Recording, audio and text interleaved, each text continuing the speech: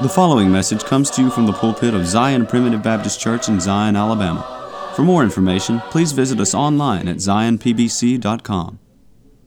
In the book of Daniel, the first chapter, we read, beginning in verse 1, "In the 3rd year of the reign of Jehoiakim, king of Judah, came Nebuchadnezzar, king of Babylon, unto Jerusalem, and besieged it. And the Lord gave Jehoiakim, king of Judah, into his hand, with part of the vessels of the house of God, which he carried into the land of Shinar, to the house of his God, and he brought the vessels into the treasure house of his God." What we're reading about here is the beginning of what we know as the Babylonian captivity. Now, up until the destruction of Jerusalem in AD 70, the Babylonian captivity was the most traumatic event in the collective consciousness of the children of Israel, as I said, up until the time of the destruction of Jerusalem by the Romans in AD 70. Prior to that time, the nation of Israel had enjoyed a few generations of unity as a kingdom. The first king of the unified kingdom was Saul, the second king was David, and the third king was Solomon. After Solomon, under his son Rehoboam, the kingdom split into the northern and the southern kingdoms. The northern kingdom was called Israel or Ephraim, and the southern kingdom, made up of the tribes of Judah and Benjamin, was called Judah, primarily throughout 1 Kings and 2 Kings and 1 Chronicles and 2 Chronicles. You can read about all those different kings. In the northern kingdom, they never had a good king. In the northern kingdom, they all were considered wicked and doing evil in the sight of the Lord. In the southern kingdom, they had some good kings, they had some mediocre kings, and they had some very wicked kings. Yesterday at Macedonia Church over in Mississippi, where I was, I heard an outstanding sermon by Elder Ben Winslet about Manasseh, who was the wickedest of the wicked kings of the southern kingdom. Manasseh, who was who made his children, he sacrificed his children to the gods of Canaan, to the god Molech, that fire god over there, Baal, that was so wicked, and he caused the children of many of the children of Israel to pass through the fire, which is a euphemism for saying he burned them in the fire in sacrifice to these gods. And he did so, he even, I don't want to get off on this morning, but let me just say, I can't even imagine, I don't even want to imagine Brother Mackey's face if he walked into this sanctuary one Sunday morning and I had set up a big old fat idol to Baal right here in front of the pulpit. I don't know that Brother Mackey's heart would hold out, or Aunt Lorraine's either. I'm not sure. I mean, but that's what Manasseh did. Manasseh set up an idol to the wicked gods of Canaan right there in the temple. And he shut down the temple worship. It was horrible what he did. And we're told at the end of the book of 2 Kings that Manasseh is the reason. He was the straw that broke the camel's back. And all up to that time, God said, repent or I'm going to bring judgment. Repent or I'm going to bring judgment. And ultimately, he said, no more because of Manasseh. There was the best king besides David came along the scene after Manasseh. Josiah, he was a great king. He was one of the best, right up there with David, but even that was not enough to turn back the judgment of God. And ultimately, God brought judgment upon the nation of Israel, the nation of Judah there by bringing the Babylonians upon them, and the Babylonians took them captive, and that's what we read about right here. By the way, just as a little aside, if you read about Manasseh in the book of 2 Kings, you'll come away with a distinct feeling that Manasseh was a reprobate and not a child of God. But if you go over to the book of 2 Chronicles, 2 Chronicles tells us a little bit more about Manasseh. And we find in 2 Chronicles that it's apparent that Manasseh was a child of God. That we sing that song that sacred blood from Jesus' veins is sufficient to take away a Mary's or Manasseh's stains or sins more vile than they. We believe in grace here at this church. We believe in sovereign grace here at this church. We believe that the grace of God is sufficient to take away the sins of every single one of his elect children. Every single one, without exception, no matter how wicked they live, no matter how wicked they do. Now, that doesn't excuse us from living righteously. In fact, we're told in Ephesians chapter 2 that we're ordained unto good works, that we should walk in them. Now, notice it didn't say you shall walk in them. If it said that, then that'd be different. That'd make God responsible for making you walk right. But, beloved, you're responsible for living right. You're responsible for the way you live. As we're going to see in this message this morning, it's not up to us to get ourselves to heaven. We can't do that. There's no good works. There's not enough we could do. All our righteousnesses, we're told in Isaiah chapter 64, every single one of our righteousnesses are as filthy rags, and indeed all of them massed together are as filthy rags. What happens when you get an old dirty rag and you lay it in the corner, and then you put another dirty rag on top of it. Then you put another one on top of it. And pretty soon you have a pile of dirty rags. When you go to God and say, Lord, I know that you said this, but I've done so many righteous deeds. I want to lay them on the altar here and let that be how I get to heaven. You know what you've just laid on the altar? You've laid a pile of filthy rags on the altar. The righteousnesses that you do and that I do are all tainted by sin. Now look, I'm not saying you can't do good works. I've done some good things in my life. I've given to charity. I've helped others. And I'm not saying that to boast on myself. I'm telling you that because I also know that in the midst of that, Paul said, he said, every time I do good, sin is present with me.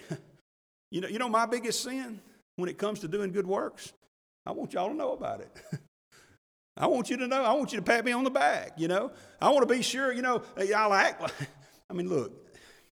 Here I go confessing again. I'm sorry. We're going to have a day. I know we're not Catholic, but we're going to have a day where I'm going to march every one of you up here and make y'all confess, all right? Because I have to do it all the time.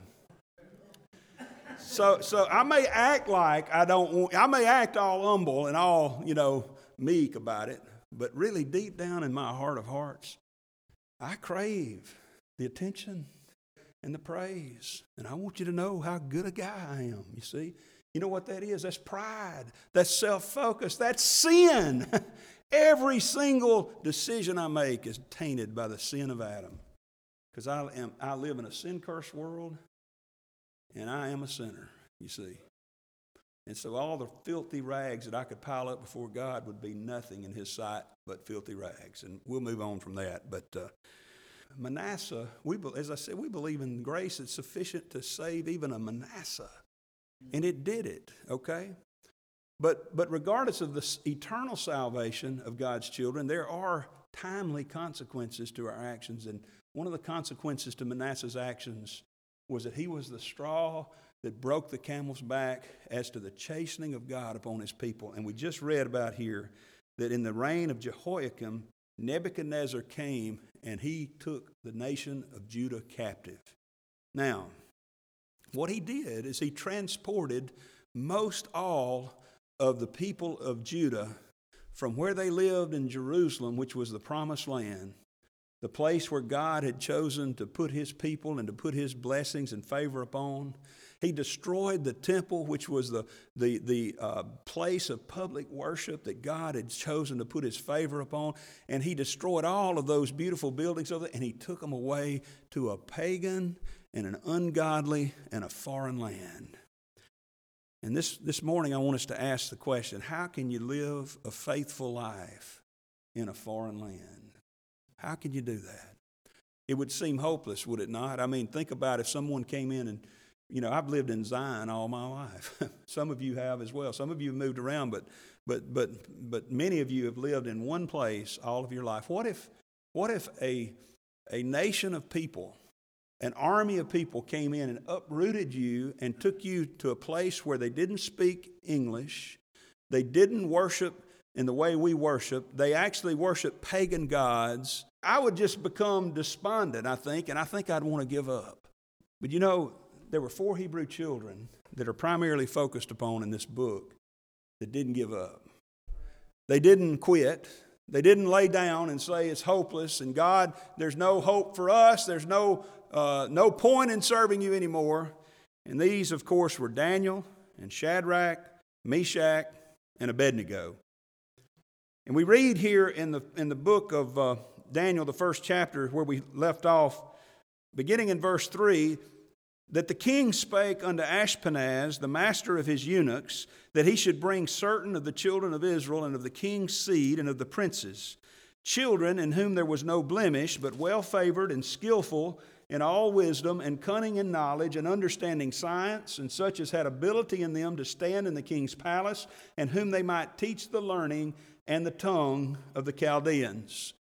So here we have a group of the exiles that were brought out of the group of the exiles. In other words, there were people who were exiled into Babylon. They were carried captive, and they were just dispersed as servants and exiles among the people of Babylon. But here we have a sort of an elite group, if you will, a group of young men that the king wanted for his own personal servants.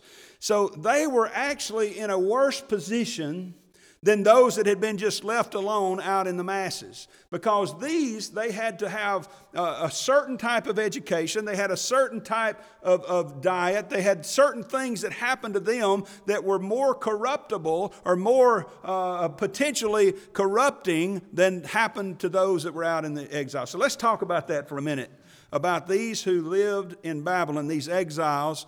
And let me just say this before we go any further. We sang that song earlier about Babylon. This is literal Babylon. But Babylon, over in the book of Revelation in particular, is mentioned as an example, as a type of the world system of wickedness that's out there. Beloved, I think you and I can agree that we are living in a spiritual Babylon today. And the question is, what are we going to do about it? How are we going to remain faithful? Because you see, as then, there was a conspiracy to corrupt the children of God. Notice what they did first. They separated them from their godly influences. Proverbs chapter 11 and verse 14 says, where no counsel is, the people fall, but in the multitude of counselors there is safety. Young people, older people as well, but especially you young people, make sure that your circle of influence is filled with godly counselors. That doesn't mean you have to break off friendships with everyone in the world. We live in the world, and there are friends out there that aren't necessarily focused on the things of the kingdom of God. But make sure that your circle of close counselors is filled with people who have the proper focus. If Daniel and Meshach and Shadrach and Abednego had all decided, well, I'm going to make friends of all these Babylonians and I'm going to listen to what they say, then we wouldn't be reading about Daniel and Shadrach, Meshach, and Abednego. We'd be reading about somebody else. But make sure the circle of your influence includes people with a vision for the kingdom of God. Again, I'm not saying build yourself a tent city over here and put walls up and keep the world. You can't keep the world out. You live in the world. Paul said the only way to get away from all of the sinners in the world is to go out of the world. And praise God, God's going to take care of that one day. He's going to get us out of here, okay? But he says, where there is no counsel, the people fall. And those counselors are to be godly counselors. Hey, the first set of counselors, young folks, that you got are your parents. So guess what, parents? That puts a big burden on us to be the right kind of counselors, doesn't it? We need to be teaching our children about the troubles out there in the world. And then there's the counsel that you find in the kingdom of God, in the church of the living God. There's a reason God built the church. There's a reason he left it to us. He knew we would need it. Daniel Boone, the series, was one of my favorite series when I was coming up. Daniel Boone was a great series. And at least once or twice a week on that show, the theme of the show the plot was that the Indians had arisen in war and were out to kill all the settlers. And the word would go out among the settlement, you got to get in the fort, the Indians are rising. And without fail, some obstinate farmer over here would just sit over there by himself, say, I'm not going anywhere. This is my land. And then the rest of the show was about Daniel Boone having to go out and having to save that farmer and get him in the fort, and because, Daniel Boone could do that. Daniel Boone could live outside the fort. But I want to say to you this morning, as I've said before, you're no Daniel Boone, okay? You need to be in the fort. Now, you can get off by yourself if you want to. You can become that person that's obstinate out there, say, I can worship God wherever I am. You can worship God wherever you are, but you can't worship Him as well as you can worship Him in the church. Get in the church. Get in the fort. We're told in Psalm 48 that the city of Zion, which is a type of the church of the living God, has towers and bulwarks and palaces, and those towers extend your vision to where you can see the enemy coming. It gives you a view of the future. Those bulwarks, those walls protect you from the influences that otherwise would try to slay you. And the palace, oh, the palace of Zion. The palace is a place where the king and his children can rest and can get away from those bad influences and wicked influences of the world. They can feed, they can dine, they can be together in peace and safety, you see. We're no Daniel Boone.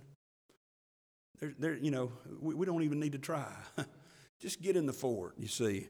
But the conspiracy here to corrupt them involves separating them from godly influences. Ashpenaz here was the master of the eunuchs. Eunuchs were employed in the ancient Near East as guards and servants.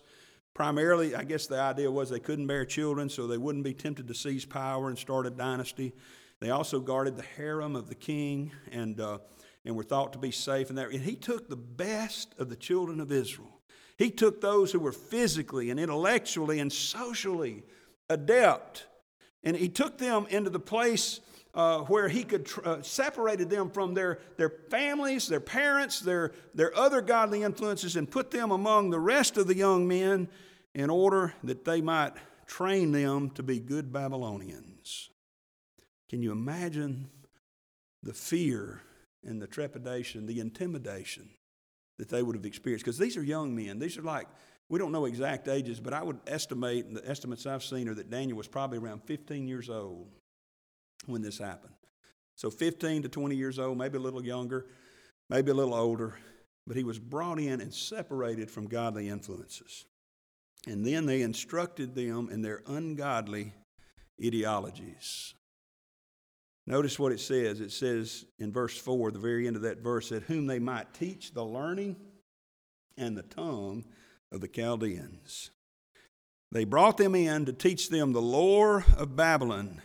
Now, the Babylonians were great mathematicians. They were great architects and businessmen. But they also were rooted deeply in pagan theology.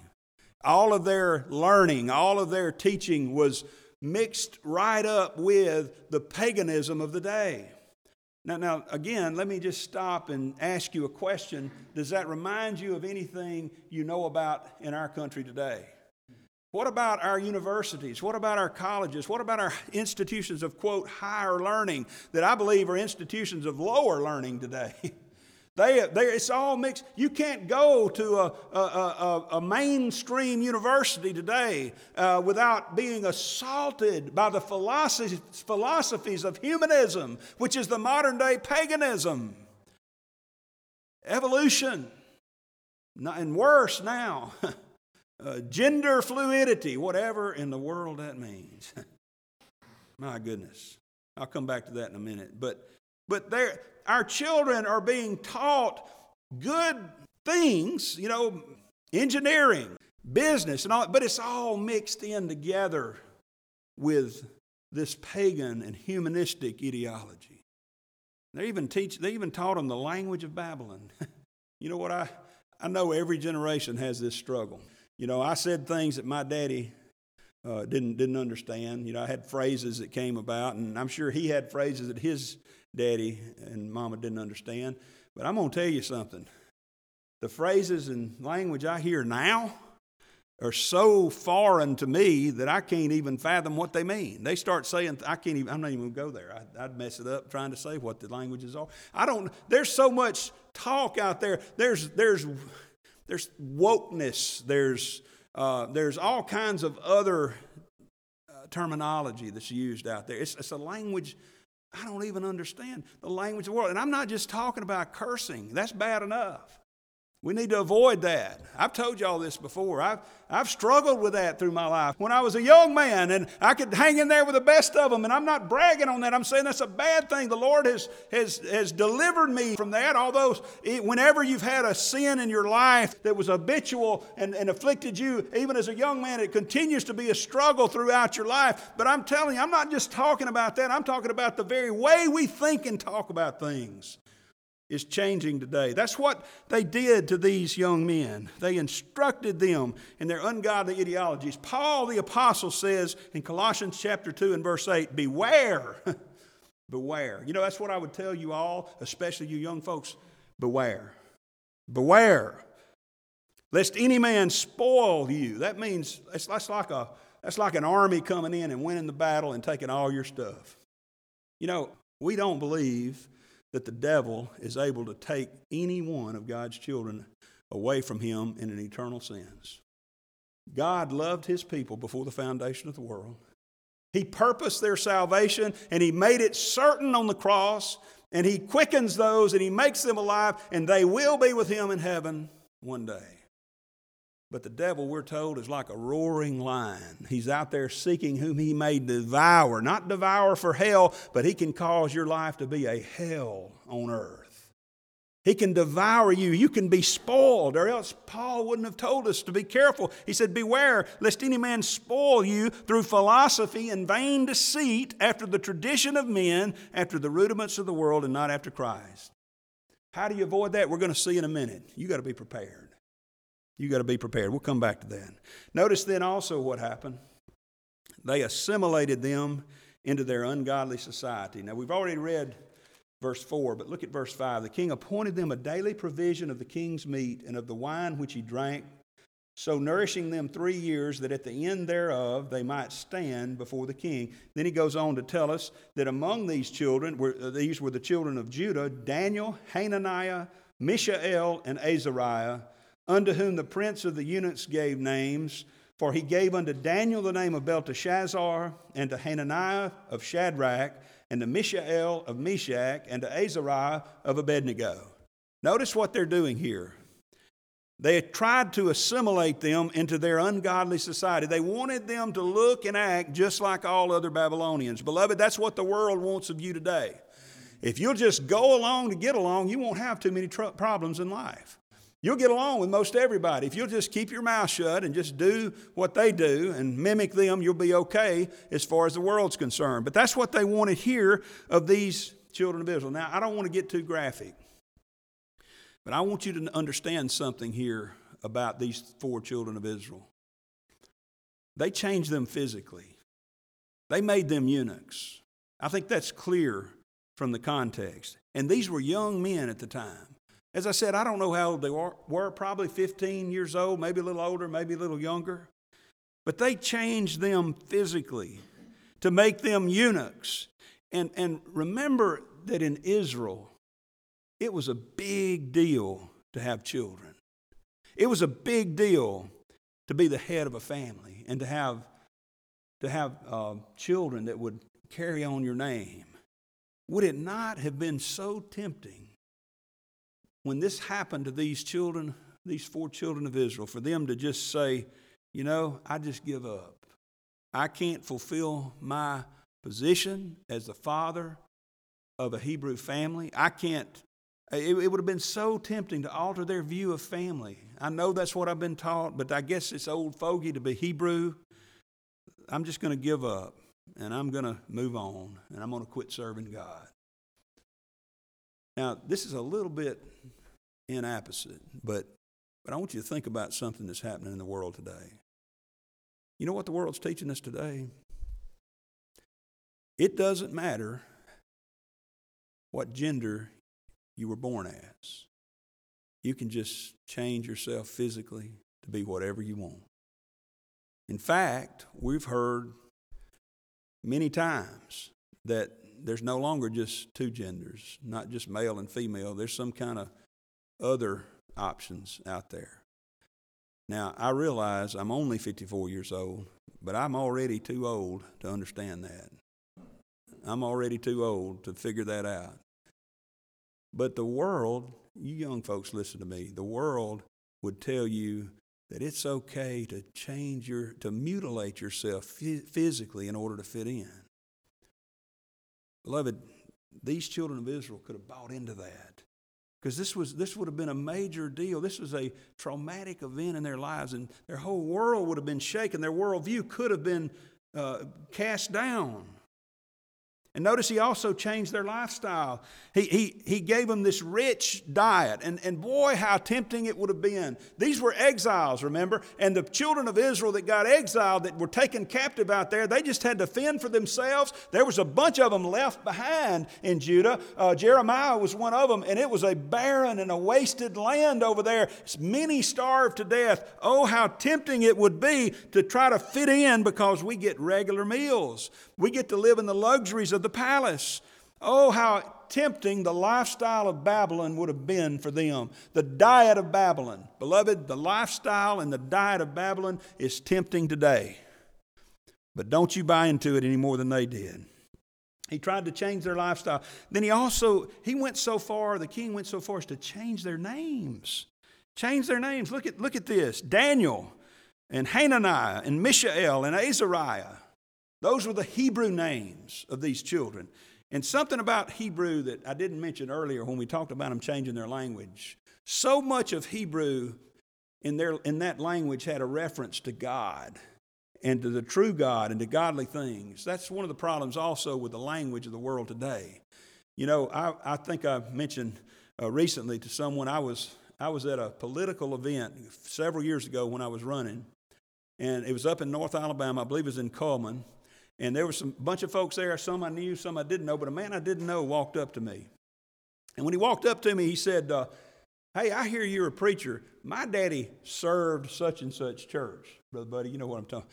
You know, you don't hear that phrase a lot, except among Primitive Baptists. He served the church. He did. And I said, are you Primitive Baptist? He said, yes, I am. I said, well, praise God. I could tell just from his speech where he came from, you see. Now, I'm not just pointing that out to Primitive Baptists. I'm talking about in general. People will be able to tell from your language, or they ought to be able to tell from your language, whether you're a child of God or not.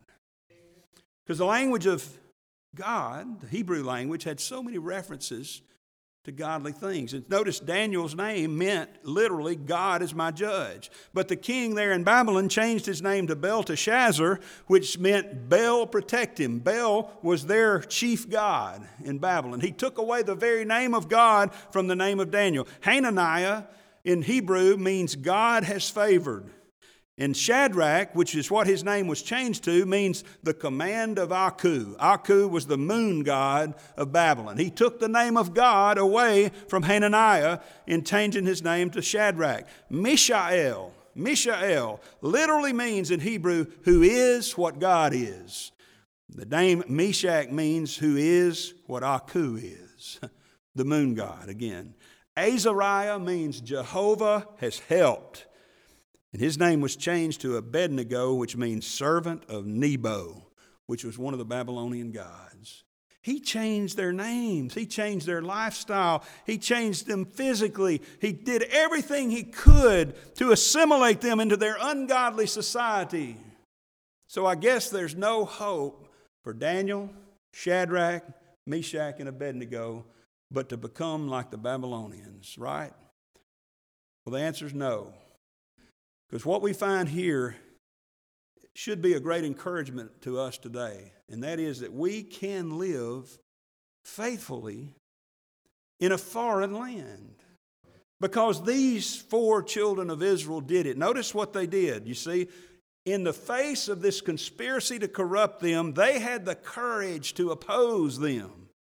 They could have submitted, but instead they had the courage of their convictions. And notice Daniel's the one that steps up here. He's the one that's primarily doing the talking. And notice something about this situation.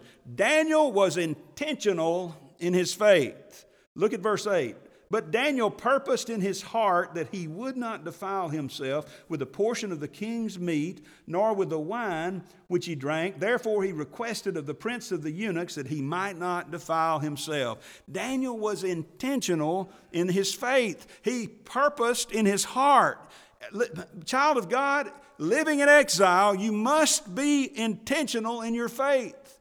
It doesn't just happen. You can't just drift along and roll with the flow. You have to make up your mind. You have to be intentional in preparing for the temptations of Babylon. And it took courage to do this. It's a whole lot easier to go along and get along. I don't like stirring up controversy. I don't like causing problems. I don't like being the one that speaks up and they say he's a troublemaker. He's just a problem. You don't get him stirred up. You're going to have problems with him. You know that people don't like to promote you when you do that. People don't like to hire you when you do that. It can affect you in so many ways. But notice here what Daniel did. In verse 9 through verse 12, we read that Daniel spoke up. And he told the chief eunuch there that he didn't want to partake of the food of Babylon because it would defile him. We'll come back to that in a minute, but it would defile him. Now remember, these are new masters. He's newly found himself a slave. Who wouldn't be intimidated by that? But you remember what Paul said in 2 Timothy 1:7, God hath not given us a spirit of fear, but of power and of love and of a sound mind. Daniel followed this. Daniel knew that verse before it was ever written down as a verse. And he talks to the king, to the chief eunuch there, and he says, let us not participate in this food. Let us do something else. Because you see, Daniel was not only intentional in his faith, he had prepared his heart for this moment. He had prepared in his heart. And beloved, I want to say to you, every major conviction that we have is a decision that we need to make well in advance of the time that we are tempted. In the midst of the temptation, it's too late to make a decision. You know, when Joseph was tempted by Potiphar's wife, and she got him alone in there in that inner chamber, and she began to entice him and to tempt him. That's not the time for Joseph to say, "Okay, hang on just a minute. Let me go read the Word, and let me fall down on my knees and pray, and I'll give you an answer in a minute." No. Joseph didn't do that, did he? He got him out of there. That's one reason I think the writer of the Old Testament's a Southern guy. He said, he got him out of there. You know, I like that. He said, he got him out, and he even left his coat behind because he had already decided beforehand that he was not going to let that woman tempt him and sin. You notice he didn't say sin against Potiphar. It would have been an offense against Potiphar, but he said, I'm not going to sin against God. Remember this, child of God. When you commit an offense against your brother or sister, of whatever nature it is, you may be offending them, but you're sinning against God. See, I don't deserve not to be offended any more than you do. I mean, you know, sometimes I feel like I shouldn't. Well, I didn't deserve that. Well, you know, truth is you really did. You're a worm of the dust. You don't deserve anything better. But I don't deserve not to be offended any more than you deserve not to be offended. But so it's not about me and you. It's about me and you and God. See, the sin is against God. But Daniel was prepared in his heart. And one way he prepared was by knowing the Scriptures. You know, remember what it said in verse 8? He said he would not defile himself. He had to know what the Scriptures said about what kind of meat to eat in order to not defile himself. If he'd been ignorant of the Scriptures, he might have just sat down and said, man, this looks great. You know, I'll eat this and that and whatever I want. But he knew what the Scriptures said about unclean beasts and unclean food. And he said, I know the Scriptures, and I have conviction based on the Scriptures, and I'm not going to defile myself. See, you can't go into Babylon unprepared, child of God. There's some preparations that we need to make when we go out in the world. Hey, it's easy right here. It's easy this morning for me to serve the Lord. I don't have any problem standing in the pulpit or mixing and mingling and fellowshipping with you. I feel safe. I feel secure. I'm not being tempted to go curse somebody out right now. I'm enjoying this fellowship. I'm not being tempted to cut somebody off in traffic just to show them that I'm a better driver than they are or that they can't do that to me. I'm not being tempted to cheat or steal or to do something wicked out there because I'm in a safe place. But the minute I set foot out those doors, I need some help. I need some help. Ephesians chapter 6 tells us about some of that preparation. He says, first of all, in verse 12, we wrestle not against flesh and blood, but against principalities and powers, the rulers of darkness of this world, spiritual wickedness in high places. And then he says to take on the whole armor of God, that you may be able to withstand in the evil day, and having done all, to stand. I want to say this. Be careful about those preachers that speak with great bravado, like we're going to attack hell with a water pistol. We're gonna,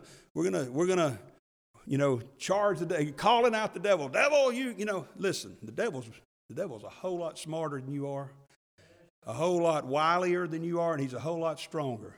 Don't you go tempting the devil. The Bible doesn't tell us to charge; it tells us to stand. Remember that. That's really all we can do. The one who could charge did. The one who could win the battle did win the battle. We're told to stand, and here's how we're to stand. With our loins girt about with truth. We need to know, truth's important. The truth of God's Word is important. People out there say today, well, it doesn't really matter what you believe. your truth's good enough for you, my truth's good enough for me. No, the truth is good enough for the truth, okay? Truth is truth. It's not some truth for you and another truth for someone else. 2 + 2 = 4 every time. It never equals 5. And the truth of God's Word is important. We need to worship Him in spirit and in truth. See, the truth will help you. Your loins are girt about with truth, the breastplate of righteousness, good works, doing right, and your feet shod with the preparation of the gospel of peace. Beloved, if I didn't have a message, I wouldn't know what to do. But I've got the greatest message of all, you see. Think about if you go out there into the world and you get ready to fight the battles, but you don't really have a message. Beloved, you need to have a message. The message is the good news that Jesus Christ saved His people from their sins. And if you find yourself in the position of being convicted and of being burdened by your sin, that's evidence that you've been born of the Spirit. That's evidence that you're one of His. Sometimes people accuse us as primitive Baptists and believers in the sovereign grace of God. Say, well, you mean to tell me that there are people out there, somebody out there that wants to go to heaven so bad, but he can't go because he wasn't chosen in Christ before the foundation of the world? That person doesn't exist. There is no such person. If anybody finds himself in the position of loving and believing in and trusting the Lord, that's not in order to become a child of God. That's because you've already been born again and you are one of His children. A baby doesn't cry to get born. It cries because it's been born, you see. That's good news, isn't it? What do I have to do? Well, isn't there something I've got to do? No, Christ did it all. He did it all. He took care of it. He died on Calvary for you. He said it is finished, and He didn't say it's almost finished. Praise God. Said, your feet shod with the preparation of the gospel of peace. Above all, taking the shield of faith, wherewith you shall be able to quench all the fiery darts of the wicked. What is faith? Faith is the substance of things hoped for, we're told in Hebrews. The substance of things hoped for, the evidence of things not seen. In the courtroom of your relationship with the Lord, faith is admissible evidence. Faith is the strongest evidence. It's the substance of things hoped for. In other words, I read it, but now you've got to have something to have faith in, right? So you need to stay in the Word. Which brings us down to verse 17. It says, take the helmet of salvation, which means we've been cloaked in the blood of Christ. He said, and the sword of the Spirit, which is the Word of God. You need this word. You see, Daniel was prepared in his heart because he had prepared in the Scriptures. He knew what the Bible said about what he ought to do and how he ought to live. He had taken this whole armor that Paul is going to talk about millennia later, and yet Daniel knew what to do. He had courage. And notice something else. Daniel was confident in his plan.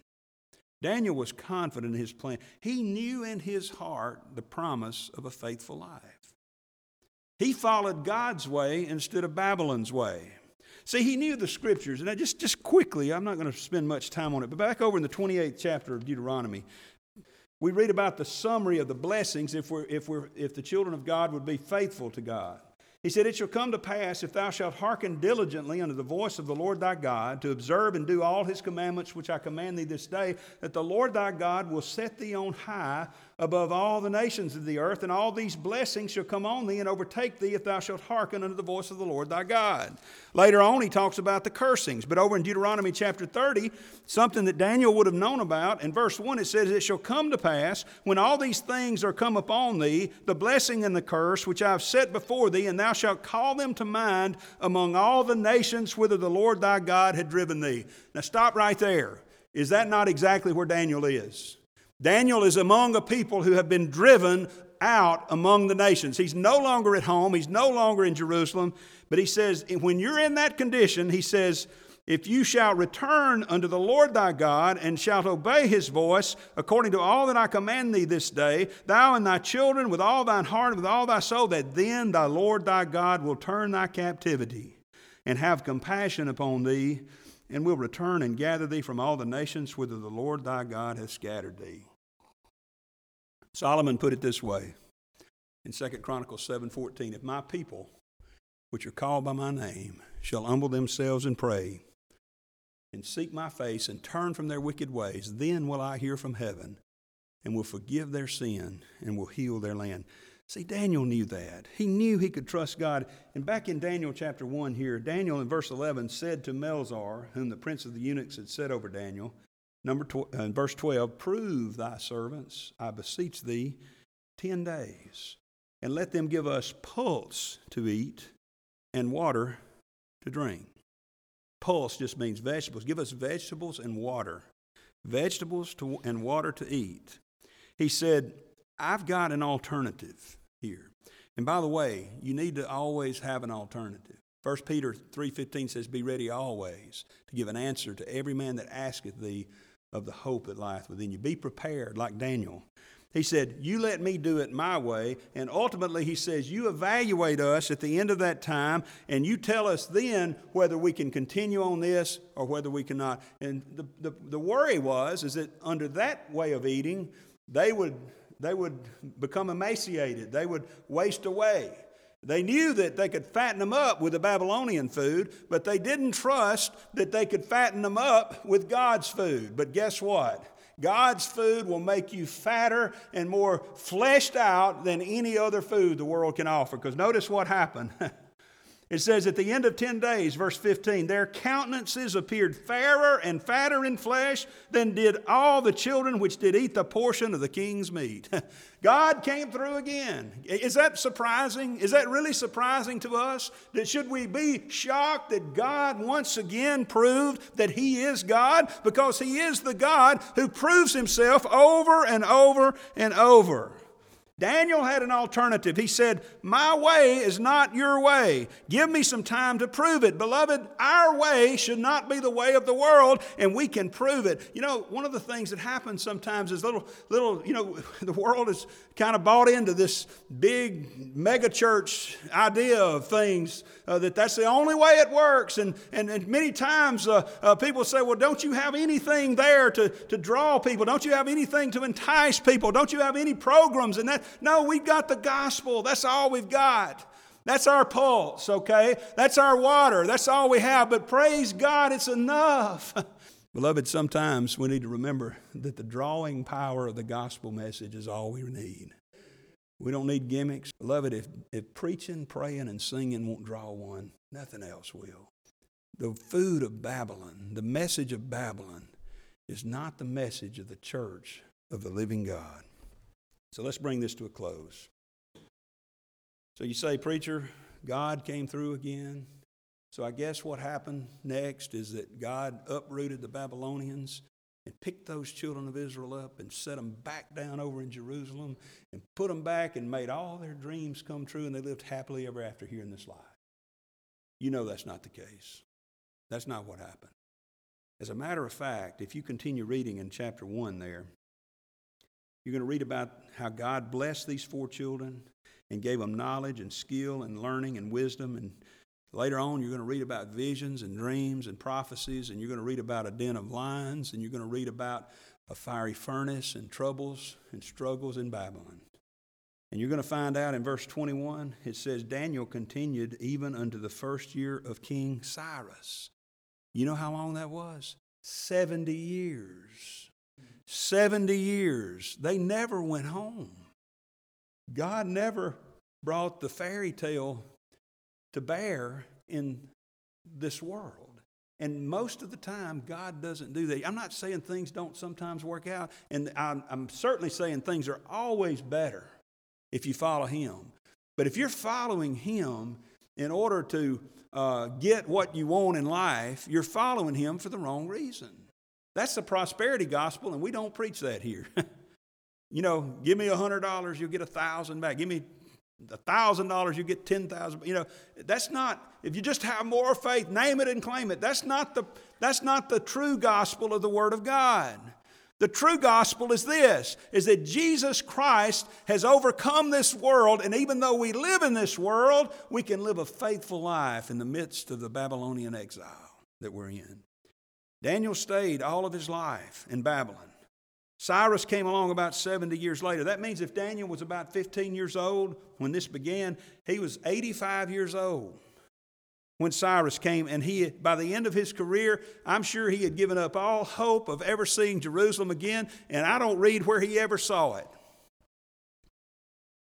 But I'll tell you one thing he did see. He saw the heavenly Jerusalem. At the end of his life, this faithful life that he lived, in view of which he had many prophecies about the coming Messiah and about the world system that would rise and fall, and ultimately the kingdom that we are living in today, the church kingdom that would overpower all other kingdoms and outlast them all.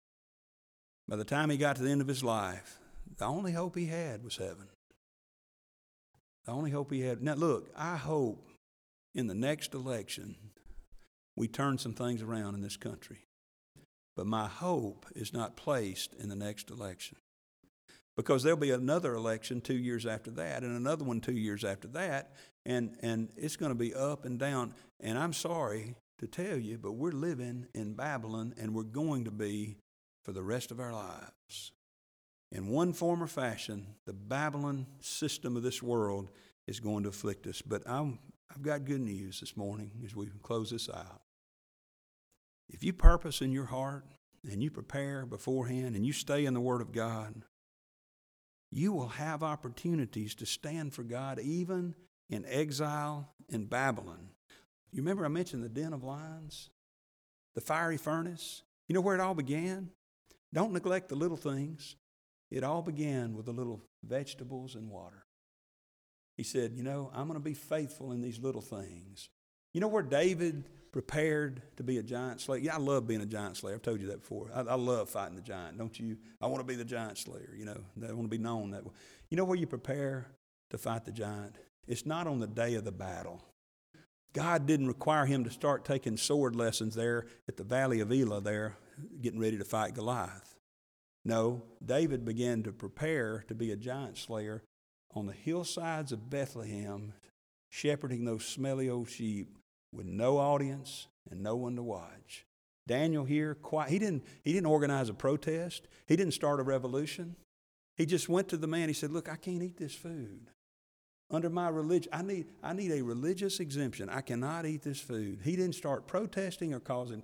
He just said, I'm going to quietly serve my God. Later on, you're going to read that when the king said you can only worship one God, Daniel didn't get out and start protesting there. He just kept praying to the God of heaven.